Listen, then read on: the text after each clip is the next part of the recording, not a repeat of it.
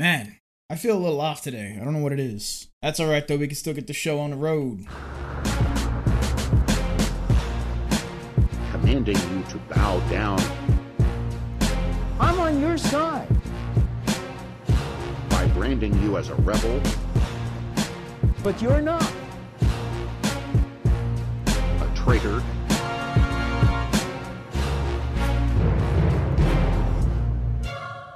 This isn't freedom. This is fear.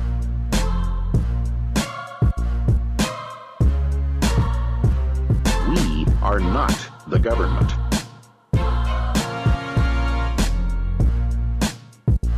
The government is not us.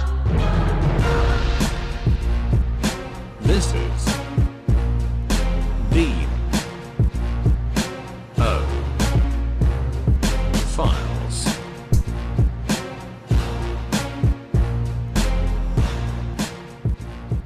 Welcome to Dean O Files. Whew. It's hot in here. I think that's what it is. I think it's really hot in here, and that has me feeling all claustrophobic and weird. Must be a little bit of my autism coming out. It's alright. It's alright. That was a joke, by the way. Anybody who's like, really? I don't know. Maybe. I think everybody is a little bit. Regardless. Got an interesting article today, a little bit of news. Probably going to be a short show. No main topic necessarily. There's a couple of topics that are a little larger that I want to talk about. So, rather than adding them in with the news, I'm going to be covering those two things when we would normally be talking about something else entirely. Because two things have happened recently that I think are important. One of them, I'm going to talk more about the yellow vests. And another one, well, usually I like to talk about stuff that nobody else is, but Article 13, things have happened. And I'm going to read about that as well. First, let's handle this. Interesting article from Quillette. This is an article about Camus. And I really liked it. From Craig Delancey. Published on the 26th of March. Albert Camus, unfashionable anti-totalitarian. From the story. Today, it is not unusual to see Albert Camus celebrated as the debonair existentialist, the handsome hero of the French Resistance, a great novelist, and a fine philosopher. But this reputation was only recently acquired. For much of his life, and in the years since his untimely death in 1960, aged just 46, Camus was deeply unfashionable among France's leading intellectuals. In many quarters, he remains so. Camus came to widespread attention in 1942 with his publication of the novella The Stranger, and a philosophical essay entitled The Myth of Sisyphus. The Stranger portrays a solitary, passionless man wandering through the world without pattern or purpose. The myth of Sisyphus grapples with the question, why not commit suicide? Camus argued that we should not, but he finds little evidence of a justified purpose for human beings. If we cannot prove that some choices are better than others, he concludes, we can at least dedicate ourselves to the pursuit of experience. The austerity and boldness of these two works struck Camus' contemporaries as remarkable, and within a short time he became known as, quote, the philosopher of the absurd, and befriended France's leading intellectual Jean-Paul Sartre. Sartre, by the way, a hero of mine, personally. I like Camus, too. Camus, though, has the same thing that Sartre has, this kind of cigarette smoky, Frenchy sort of air about him that you kind of have to strip away a little bit to get to the core of the ideas. But they're interesting ideas nonetheless. I thought this article about Camus and the way that he's been thought about through history was fascinating, and I recommend you read it. It's on Quillette. Albert Camus, unfashionable anti-totalitarian. Moving on. Interesting news from Fire. This was published on the 25th. They released a statement on the Fifth Circuit's decision in Buchanan v. Alexander. Let's read it. Fire is disappointed by Friday's ruling from the U.S. Court of Appeals for the Fifth Circuit denying relief to former Professor Teresa Buchanan in her lawsuit against administrators at Louisiana State University. Buchanan, a former LSU education professor, was fired in June 2015 for supposedly violating the university's sexual harassment policy. She filed suit in January 2016. The veteran educator was dismissed over the contrary recommendation of a faculty panel based on her alleged occasional use of profanity and references to sex in preparing her adult students to be effective teachers. Her lawsuit alleged that her termination violated her free speech and due process rights. Last week, a Fifth Circuit panel upheld the district court's dismissal of Buchanan's First Amendment claims, challenging LSU's sexual harassment policy both on its face and as applied to her. First, the panel held that Buchanan's speech was not protected because it did not serve an academic purpose, ignoring record evidence of the pedagogical reasons for her classroom speech. Second, the panel never reached the merits of Buchanan's facial challenge to LSU's overbroad sexual harassment policy, although it did vacate the district court decision upholding the policy.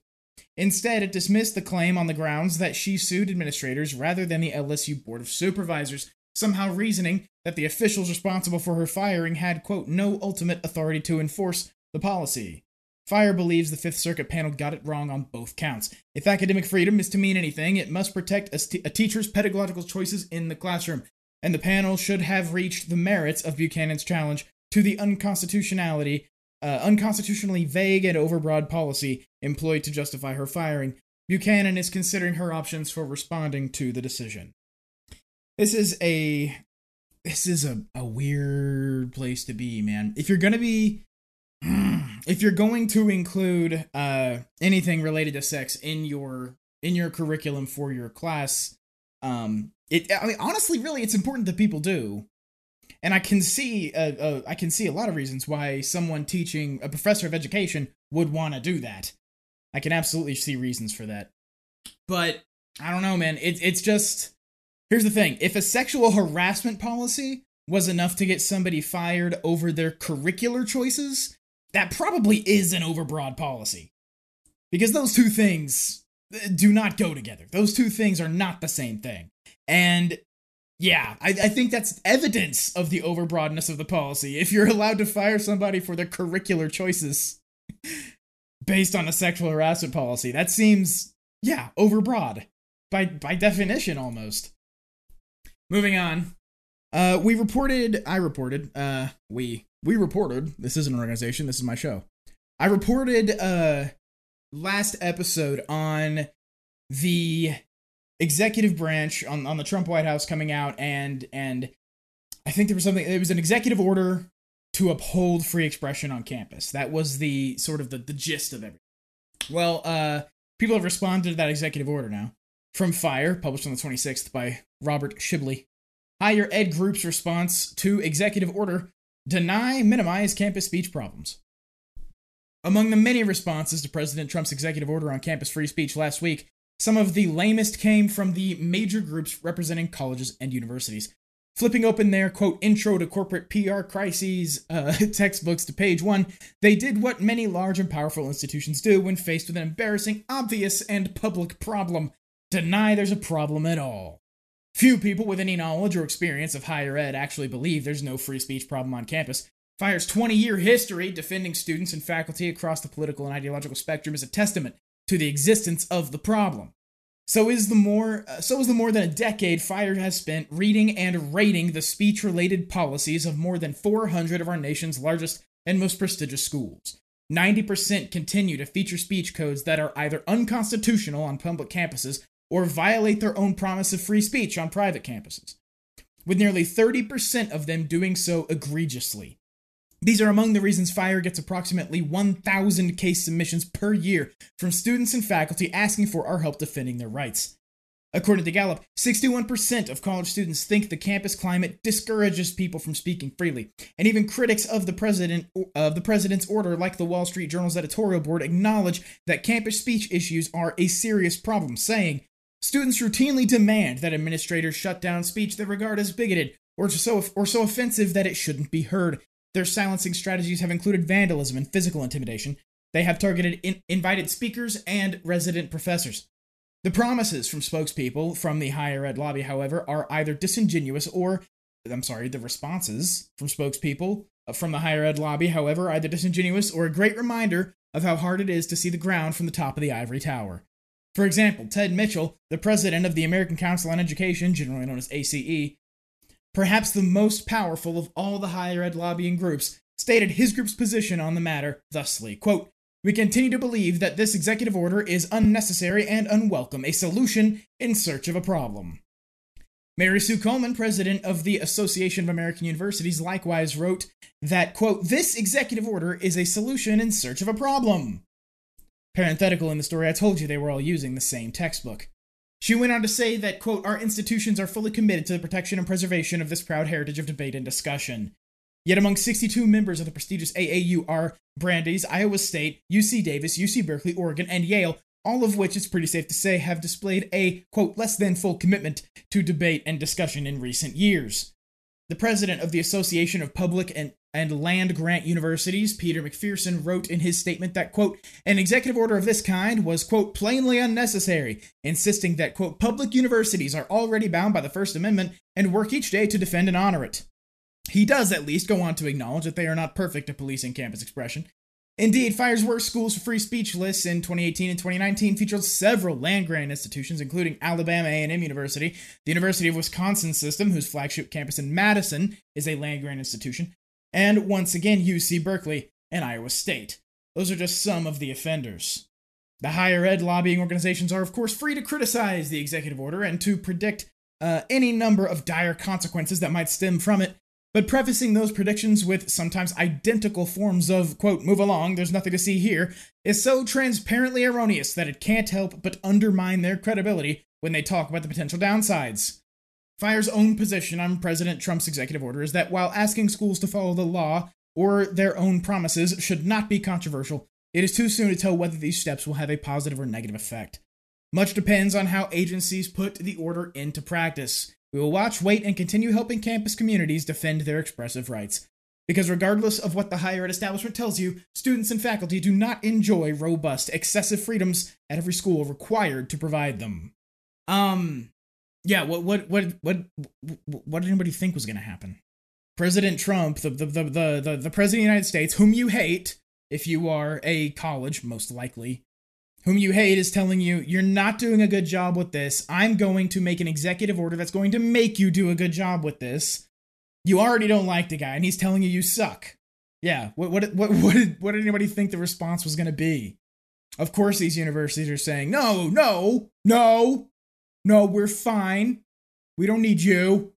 You know, regardless, you know, without regard to the fact that, you know, you're not fine. Free speech is not guaranteed on campuses now, and the students on those campuses experience it every fucking day. I know I did. It's pretty hilarious to me, but it's also to be expected. From the Reason Hit and Run blog, published on the 26th. Battering ram-wielding Chicago cops crash 4-year-old's birthday party, point guns at terrified kids. When an aunt asked to see a search warrant, she says she was handcuffed. This is by Joe Setien. Oh man, I mixed up that Y and that T. I really wish that they were in the order I thought they were, though. It's Setien, but I really wish it were Satan. With a battering ram and sledgehammer in tow, Chicago police carried out a raid on a Southside home last month. There was just one problem, okay, maybe more than one. The suspect they were looking for hadn't lived at that address in 5 years, claimed the current occupants, who were celebrating a 4-year-old's birthday. This all went down February 10th during young TJ Boswell's birthday party. His 7-year-old sister, Samari, told WBBM there was little to no warning before police officers entered the home and pointed their guns at party attendees. Good old Joe the Devil Satan, says Silverwing. I wish, man. I really wish. That's a cooler name. Pointing their guns at party attendees, quote, they were saying F words and stuff. It was horrible, she said. Oh, they were saying F words and stuff. It was horrible. Oh, I feel so bad for this kid. Damn it. Fuck cops. Quote, all I heard was steps like shoes coming down the stairs hard, added their aunt. Fuck. I'm not even gonna try this name. Something that starts with a K, Jackson. Quote, get your fucking hands up, Jackson recalled police saying. Jackson told WBBM she unsuccessfully asked for a search warrant multiple times and was rewarded by being placed in handcuffs. She eventually saw the warrant, but not before police had trashed the home. A TV was broken as a result of the raid, and TJ's cake ended up on the floor. The family said, oh, this is fucking terrible! Man, some kid's birthday. Some kid's fucking birthday. God damn it. the fucking cake ended up on the floor. Police were searching for a suspect in possession of ecstasy, though TJ and Samari's mother, Stephanie Burris, told WBBM that person hadn't lived there in years. Quote, my law firm took 30 seconds to do a person search and came up with the suspect's most current address, which is on 83rd Street, nowhere near the property, the family's lawyer, Al Hofield Jr., told the outlet. Quote, I thought they was going to shoot me and my brother and everybody else, added Samari. The family plans to file a federal civil rights lawsuit, as they should. Reason reached out to Chicago police for comment, who responded with the following statement. This should be nice. Quote, while we do not comment on pending or proposed litigation for all criminal investigations, CPD makes every effort to ensure the validity and accuracy of all information that is used to apply for and execute search warrants. Except the address, apparently. Oftentimes, this information comes from community sources, and despite the vetting of material through a criminal court and the methodical process to authenticate addresses, errors can occur, and we take them very seriously. The CPD and City of Chicago has a claims process for any property owner to reimburse for repairs as a result of an accidental search warrant. This incident highlights a major policing issue, particularly in Chicago, but also around the country. If you type the phrase Chicago police raid wrong home into Google, you'll find numerous accounts of police barging into homes and terrorizing the families inside without finding the suspect they were looking for. It's not even the first time they've been accused of crashing a child's birthday party. Last month, WFLD reported on Chicago police raiding a South Deering home during a party.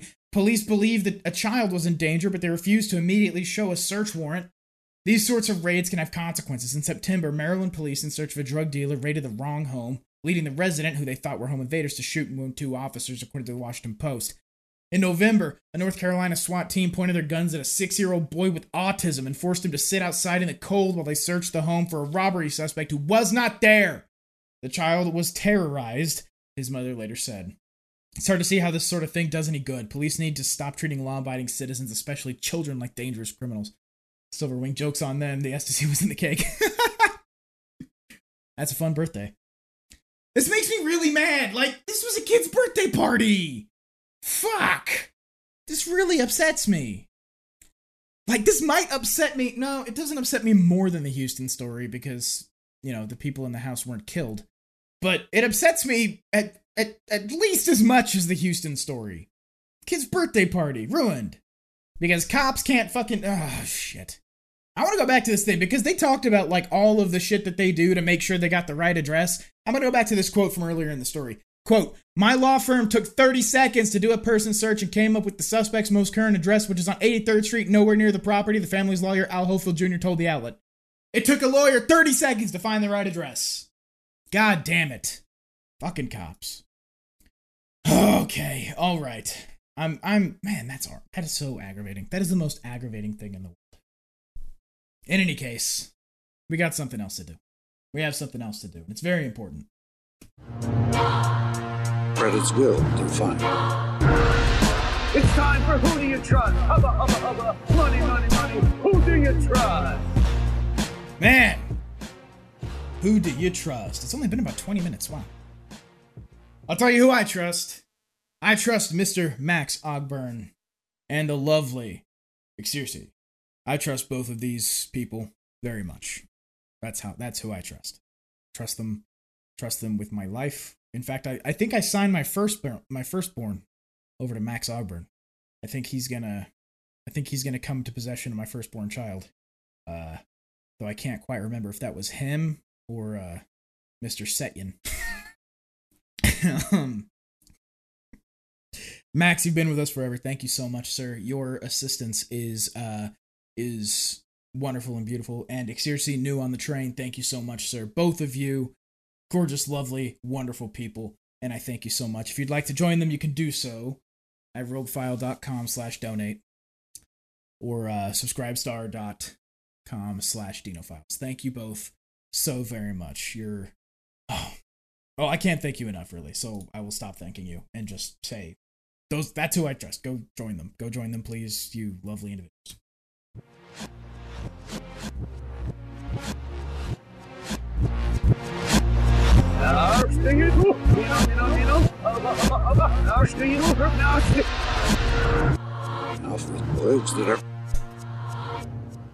All right.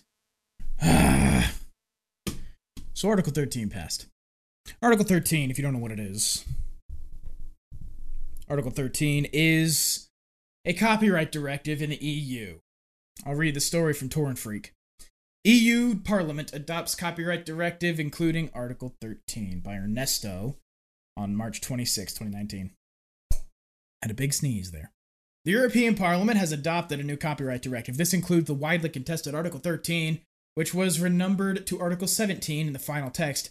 Pirate Party MEP Julia Reda sees it as a dark day for internet freedom, but many copyright holders are happy with the result. Another big sneeze. In 2016, the European Commission first announced its plan to modernize EU copyright law. Initially, the plans received little mainstream attention, but over the past year, that changed drastically.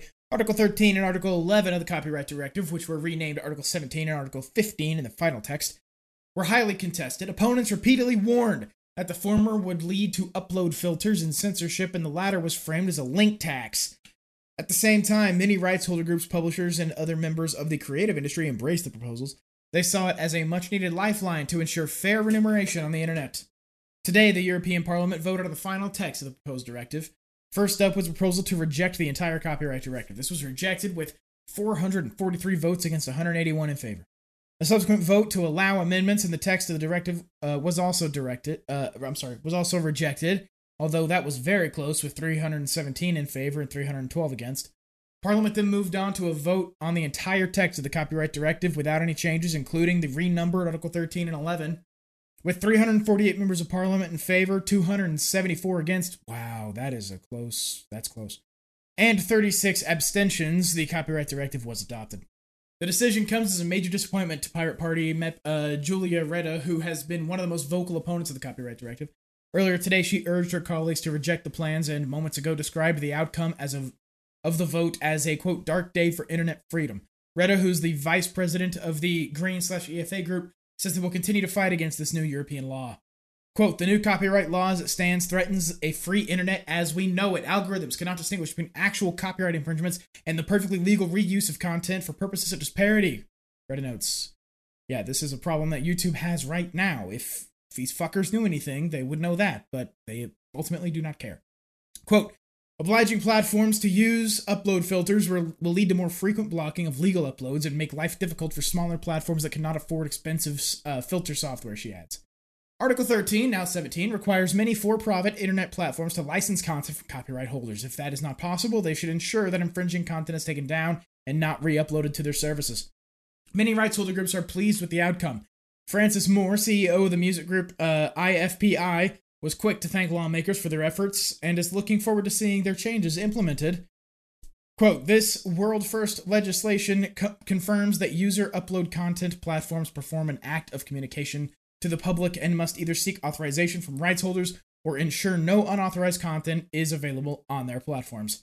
Quote, the directive also includes a stay-down provision requiring platforms to keep unlicensed content down. Another global first, Moore adds. With support from the European Parliament, the copyright directive will now be sent to the Council, which has to formally adopt the law. This is likely to take place in 2 weeks on April 9th. There still is a chance that a member state such as Germany withdraws its support in the Council, which would mean that further negotiations are required. This could introduce delays beyond the European elections on May 23, 2019. If the copyright directive is adopted by the Council, EU member states will have to implement the text in local legislation. This won't happen right away and could take up to 2 more years. Oh, goodness. We also have this story on the topic from Reason, and then I'll get into what this actually means. From Reason, hide those memes, folks! Europe passes massive online copyright changes that will lead to censorship. You have a license to link to that story? Will your sexy Tinder photo get confused with the celebrities? From Scott Shackelford, published on the 26th. Members of the European Union's Parliament ignored dire warnings that they're heading down a path toward massive online censorship and have passed legislation that will hold online platforms financially liable for copyright violations by users and require search engines and social media platforms to get licenses from media companies to share even snippets of their content. Today, EU leaders passed a copyright in the Digital Single Market Directive 348/2274. The ambiguous title conceals sweeping regulations pushed by European media and entertainment outlets intended to increase their authority to police their copyright content online. But the sheer breadth of the regulations have tech platforms and online speech activists deeply worried. More than 100,000 protesters gathered in Germany over the weekend to try and keep two parts of the directive from passing. Article 11 will require any online information sharing platform to get a license from a media outlet before sharing any of its content. How much sharing has to take place before the license demanded is triggered is unclear, upending concepts of fair use and potentially making it all but impossible to share news stories unless the platform has gotten a license and potentially paid a fee to the media outlet or content producer. So, for example, if Facebook wants to continue showing an excerpt of a Reason story whenever somebody posts a link to us on their wall, Facebook would have to seek out a license from Reason to allow the social media site to show more than a link and maybe a headline, and even that's not so sure. There's no opt-out process. Reason cannot declare that anybody can share whatever they want of our stuff.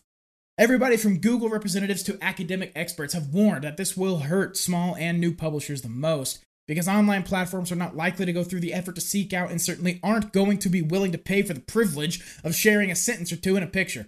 And that means established and larger media outlets may be the beneficiaries of this rule, assuming there are any beneficiaries at all. Google has warned that search results that comply with Article 11 will likely result in fewer visitors to these media sites, not more money in licensing fees for the publishers.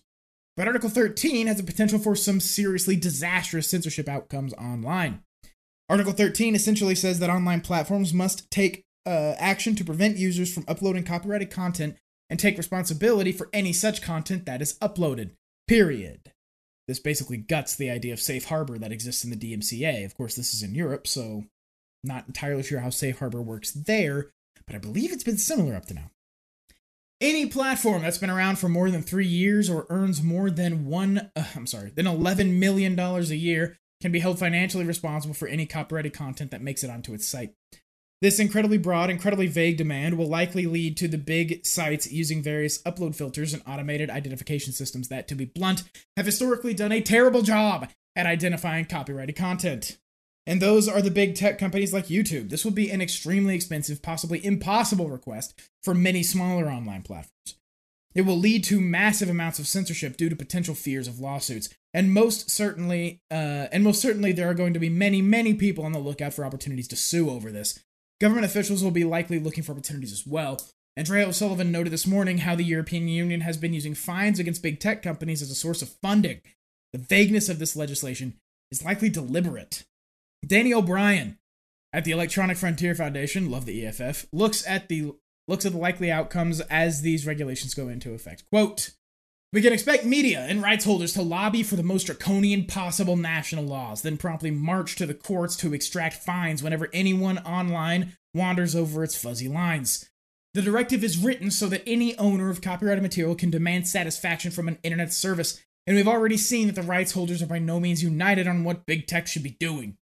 Whatever internet companies and organizations do to comply with the 27 or more national laws, from dropping links to European news sites entirely, to upping their already oversensitive filtering systems, or seeking to strike deals with key media conglomerates, will be challenged by one rights holder faction or another."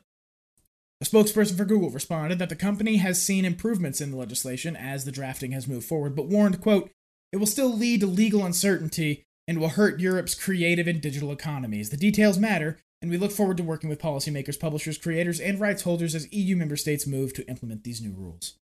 It may end up eventually being that you'll find your post being censored by Facebook, and not because you've said something offensive that violates a social media platform's terms, but because Facebook doesn't want to be sued by somebody in Belgium. That these regulations have passed is again a reminder of how stupid it is for presidential candidate Senator Elizabeth Warren to go after Facebook for declining an ad featuring its trademarked logo. Even the knee-jerk response by some government officials in America suggesting they want to try and force social media platforms to carry their messages, we may well end up in a situation in which Facebook is legally required to post a message or image in one country, but legally forbidden to do so in another. It would face huge legal consequences if it cannot do both. There you go, man. Copyright. Copyright's a fucking problem. I hate this whole thing. The idea of fair use is already being broken in the United States entirely. By the likes of YouTube, other organizations like Google. The idea that a person has to be able to go to court to prove that something is fair use is, I think, ass backwards on its face. The idea that you have to be able to hire a lawyer and go to court in order to prove that something you've done is fair use is insane. And these kinds of laws passing in Europe, now European fair use is somewhat similar to fair use in the United States. It's not the same. Copyright tends to be a bit stronger in Europe. Not quite as strong as Japan, but a bit stronger than the United States. But still, fair use does exist there. This is gutting all of that. Because the problem is not necessarily providing content holders protections. That's not really the problem. The problem is the method by which these companies are forced to comply because they suck at it. And it's really the only way that it can be done. Using things like Content ID is really the only way that you can ensure that copyrighted material doesn't just get spread all over your platform. Like it used to be. You remember YouTube several years ago? Now everything's got to be fuzzy or behind a filter or in a frame and flipped. Like people do all these kinds of things to try and trick Content ID so it doesn't ding them. But the problem is they have to do that kind of shit even if what they're doing is fair use. If they're making a documentary on an individual and uploading it to YouTube, they've got to put weird fuzzy filters on footage of the person because somebody somewhere owns it and it's going to get copy struck. Add to that the fact that this copy striking system on YouTube is used all the time to deplatform people who a mob disagrees with. Enough people disagree with somebody, and boom, they're off YouTube. You can stack 4 copy strikes on somebody overnight, and if they've already had 2, they're gone. You only get 6. This is what happened to Monkey. So it's not, this whole system is broken as shit. And the fact that it's all designed to bend over for the copyright holder is part of why it's broken. Look, I don't like the DMCA. I really don't like the DMCA, but I think Safe Harbor is way better than this, what we're seeing in the EU right now. All Safe Harbor says is they have to be able to, they're not liable for copy protected material, but they have to sort of comply with upholding the copyright, which is why Content ID exists in the first place. It's not good. But it's way fucking better than this. This is insane. I don't know. This thing, there's one more step. There's one more step. There's one more step before everybody has to comply with this piece of shit law. One more step. And honestly, to be honest with you, I'm wondering after all this has happened, I'm wondering what the Yellow Vests are going to look like next week. Because the Yellow Vests, okay, you can't ascribe a platform to the Yellow Vests. But there's a good chunk of the Yellow Vests who are very pro-Frexit, if you will. Very much, they're not a nationalist front, really. They just don't want to be run by the EU. They don't want to be run by Belgium. They don't want to be, not Belgium, by the council. I forget what they call it. So there's a chance that our Yellow Vests next week are going to be a little more angry, which I think they need. Everything was a little bit soft last week. I'm not saying not being violent is a bad thing, but felt a little soft, felt a little weak. I'll read a story from France 24 regarding the Yellow Vests last week. Sporadic clashes, this was published on the 23rd, I'm sorry. Sporadic clashes as Yellow Vests march to... Oh, man. Okay, I'm going to say right up top, forgive me for my really bad French shit, French words, French pronunciation as I say this shit, because this is going to be terrible. Sporadic clashes as Yellow Vests march to Montmartre for Act 19 of protests. Yellow Vest protesters clashed sporadically with French police firing tear gas on Saturday during a mostly peaceful march through Paris to the Sacré-Cœur Basilica in Montmartre. Scattered Yellow Vest protesters clashed with French police firing tear gas Saturday. That's already what I read. Peaceful march through Paris, but tougher security measures and protest bans in high-risk neighborhoods prevented the kind of rioting that devastated the capital a week ago. Protesters were clever in that they ensured it was more peaceful this week after what the government said in terms of police and army deployment. If you remember, we read a story last week about the army having been deployed and told that they are free to fire on violent protesters. Quote, furthermore, the anarchists, who were at the heart of the violence last week, stayed away. That's the Black Bloc. Black Bloc was there last week, or I should say the week before last. And they were the ones that, burned down some shops and restaurants and things like that. The Yellow Vests saw a drop in overall support after restaurants, shops, and banks were all attacked and set alight last weekend by some extreme elements within the movement. Thousands of demonstrators marched peacefully through Paris, their 19th straight weekend of protests. They only do this on Saturday, which is something that I love. Ending up at the Sacré-Cœur Cathedral overlooking the city from the historic neighborhood. Protesters set off yellow flares and unfurled a neon banner from atop the cathedral's white dome. In a relaxed mood, demonstrators and tourists alike took selfies as the march wound down. Later, however, tensions erupted as small clusters of masked protesters set garbage cans on fire and threw projectiles as they moved toward Republic Plaza in eastern Paris. Helmeted riot police fired volleys of tear gas in response. The Yellow Vest protesters want more help for struggling French workers and retirees, and say President Emmanuel Macron favors the elite. A police officer in the plaza suffered a heart problem, slumping to the ground before being hospitalized in what Paris police described as a very serious condition. Associated Press journalists at the scene saw no violence or incidents nearby when he collapsed. At least 2,000 people have been injured in protest violence since the Yellow Vest movement began in November, and 11 people have been killed in protest-related road accidents.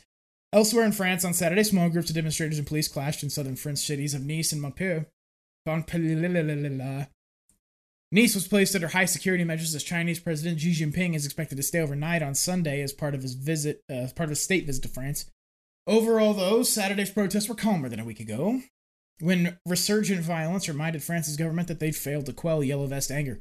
Luxury shops were looted and ransacked around the Champs-Élysées Avenue in Paris, and some were set on fire by protesters. This week, Interior Minister Christophe Castaing estimated that, 40,500 people took part in protests around France, up from 32,300 a week ago. This week's protests were more spread out, with just 5,000 estimated in Paris, compared to 10,000 last Saturday. Some 233 people were arrested, including people trying to come to Paris to protest with baseball bats, slingshots, and other potential weapons.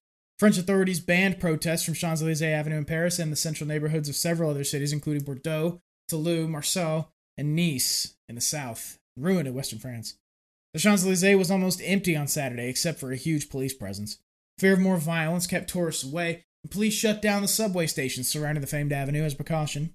The new Paris police chief, Didier Lalala, who took charge this week following the destruction wrought by last week's protests, said specific police units were created to react faster to any violence. About 6,000 police officers were deployed in the capital Saturday, and 2 drones helped monitor the demonstrations. French authorities also deployed soldiers to protect sensitive sites, allowing police to focus on maintaining order.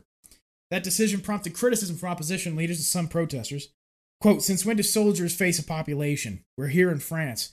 You would say we are here in North Korea or China. I never saw something like this," said Christelle Camus, a protester from a southern suburb of Paris.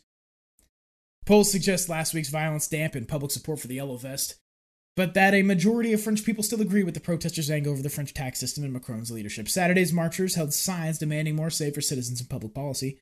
Quote, "We came to protest in a calm manner. We have the right to express ourselves, to say that we want to live decently," said Céline Dutry, who came to Paris to protest from the northern city of Amiens, Macron's hometown. "We are not jealous of the rich." The protests started in November to oppose fuel tax hikes, but have expanded to a broader rejection of Macron's economic policies, which protesters say favor businesses and the wealthy over ordinary French workers. Yeah. This is man, what a mess this is.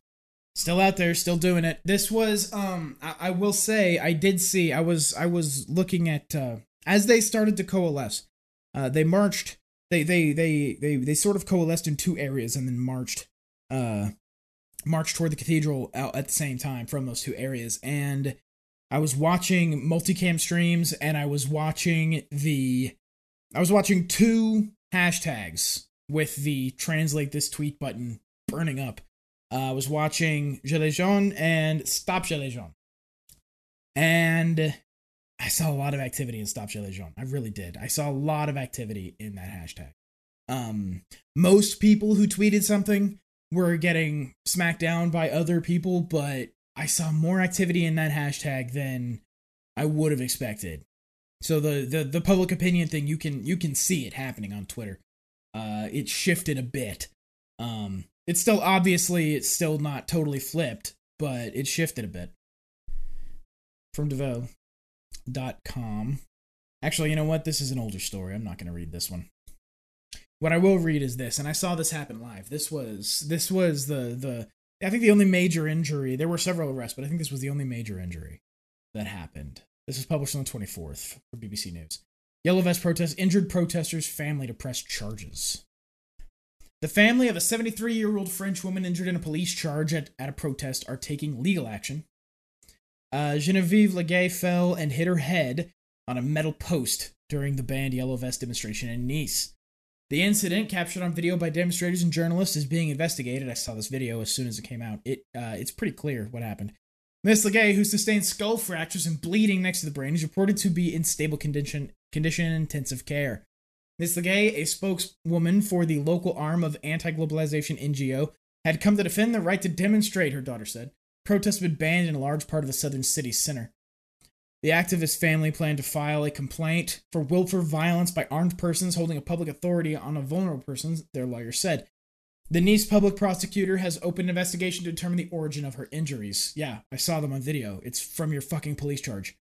Soldiers were deployed for the first time during Saturday's protest to back up police and help maintain security. Protesters have been banned in the centers of many large cities, but there has been widespread criticism of anti-terrorist forces being used to control crowds, with politicians from across the political spectrum voicing concerns. Some 40,000 protested on Saturday across France, an increase from 3,200 protesters last weekend, or 32,000 protesters last weekend, the Interior Minister said. After last week's riots, which resulted in more than 120 arrests, French President Emmanuel Macron said he vowed tough action. He had a response for the woman who got knocked down. What happened in the video was she was near the front of the line, and the cops wanted them out of where they were, and the police charged, and she was knocked down. Pretty obvious what happened. And then she's laying there in a pool of her own fucking blood afterward. This story from The Local, published on the 25th. Macron under fire for criticizing elderly woman injured at Yellow Vest protest. France's Emmanuel Macron has been accused of lacking empathy after criticizing an elderly Yellow Vest protester who was badly injured during a demonstration in Nice at the weekend. Should be on the weekend. Genevieve Leguet, a 73-year-old anti-globalization activist, suffered a fractured skull on Saturday after riot police charged anti-government demonstrators at the Riviera city of Nice. Macron, who traveled to the area on Sunday to meet visiting Chinese President Xi Jinping, told the Nice Matin newspaper that he wished Leguet a speedy recovery, but also a form of wisdom. Quote, when one is fragile and risks being shoved, one does not go to places that are declared off limits, and one does not put oneself in a situation like that, he told the Daily. The remarks were immediately criticized by Leguet's family, which has accused police of using disproportionate force to clear protesters. Quote, you don't criticize someone who's in a hospital bed, said the family's lawyer, Ari Elmi, calling Macron's remarks crass and insensitive. This is fucking hilarious, man. She was this 73-year-old. She was in every video. I was watching the multicams, and anytime Nice came up, and it didn't matter what angle it was, she was there in the middle of the crowd. She had this rainbow flag. I think it said peace on it. And then it's her lying on the fucking ground, and it's all over Twitter. And finally a video comes up of what happened. There was a police charge. She got knocked over. It was horrifying. It was really bad. I don't know, man. I don't know. Fuck the cops, man. Fuck the cops. In every country, in every town, in every city across the world, fuck the cops. Fucking charging in on kids' birthday parties, knocking over 73-year-old women, telling them they're not allowed to demonstrate somewhere. No. Fuck you. And it pisses me off that nobody's talking about this. The Yellow Vests are still going on. 19 weeks in a row they're out there every Saturday. And nobody's fucking talking about it anymore. Oh, man, that makes me angry. Fuck television news. It makes me really angry. Every fucking weekend they're out there. And there's people in the Stop Yellow Vest hashtag saying, these people don't have jobs, these people don't have whatever. And then the responses are hilarious because it's other people coming in saying, yeah, that's why they only protest on Saturday, because they don't have jobs. Is that what you're saying? I love it so much, but man, it pisses me off these people aren't getting any coverage. I think this is one of the last, I really do. I was talking to my dad about this the other day. I think the Yellow Vests are one of the last chances for government to fear its people in the Western world. I think this is a watershed thing. I think if the Yellow Vests, if they just peter out and nobody gets deposed, nobody gets replaced, nothing happens, I think that's it. I think that's it. I think at that point, governments are never going to be afraid of their people again. The Yellow Vests are all we really have at this point. I really do think they're the watershed moment. It's depending on how it goes with these people. That's why I say Godspeed to them. And you know what? At this point, I can't even find it in me to... They sent in the fucking military. At this point, I can't even find that in me to be against the rioters. Yeah, you want to go burn something? Go fucking burn something. I prefer they didn't burn private property. That's my only problem. If they were burning government buildings, no problem at all. You own those. Those are yours. When you burn a private restaurant, things like that, that's a different situation. That I don't like. Burning restaurants, burning cars, shit like that. I'm not down for that. That's somebody's shit. But you know, I mean, I love it's still one of my favorite videos of all time is that farmer who has the manure sprayer and he's just coating a fucking government building in manure. It's my favorite thing in the world. I love it. Because that shit's yours. I mean, that's yours. That is funded and maintained based on your money. I like that. That to me, I'm cool with that shit. But burning down people's things, I'm not for it. But I do wish them Godspeed, every single one of them. Go out there and you keep... It was up this time. So, people are still angry. Keep that same energy. Stay mad. Stay mad and keep going out there. Because fucking Lord knows they're not going to do it over here. At this point, the last hope for governments to be afraid of their people is happening in France right now. And nobody's talking about it. Nobody's talking. But I am. And I'm going to keep talking about it. And I'm going to keep looking out for them. And I'm going to keep cheering them on because these people, we need them. We need them. And I support them wholeheartedly. So thank you so much, you glorious French bastards. Maybe one of these days you'll save the Western fucking world. Maybe you'll do it. Japers. Just cover it. Just cover it. Fox, MSNBC, CNN, just cover it. Fucking cover it. Cover it already. I am sick and tired of not seeing about this. Not being able to read about this. Having to dig. I have to dig for these stories. These stories are not like... Only every now and then does a Yellow Vest story hit like the New York Times website and like it's featured or whatever. I have to dig for this shit. It's crazy. It's crazy. You've got people making government afraid of their people again. Perhaps, again, I think this is a watershed. Perhaps for the last time it can happen. You got them out there doing it and you don't want to talk about it. Well, fuck you. That's why I'm here. That's why I'm here. That's why I love all these wonderful supporters.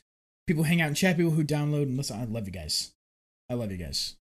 I gotta do it again. Fuck television news. I want to thank everybody who hung out in the chat and kept me on my toes during this recording. You can do that every week. AIRAD.io/live.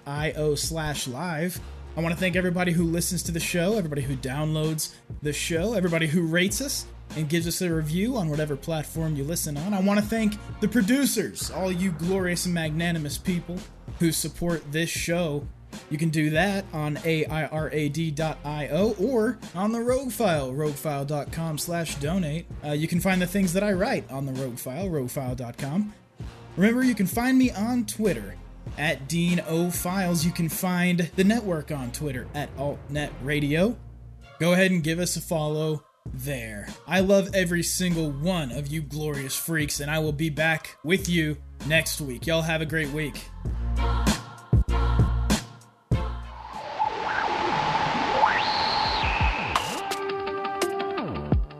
This has been an alternative internet radio production. For more great shows like this, visit AIR at AIRAD.io. That's AIRAD.io.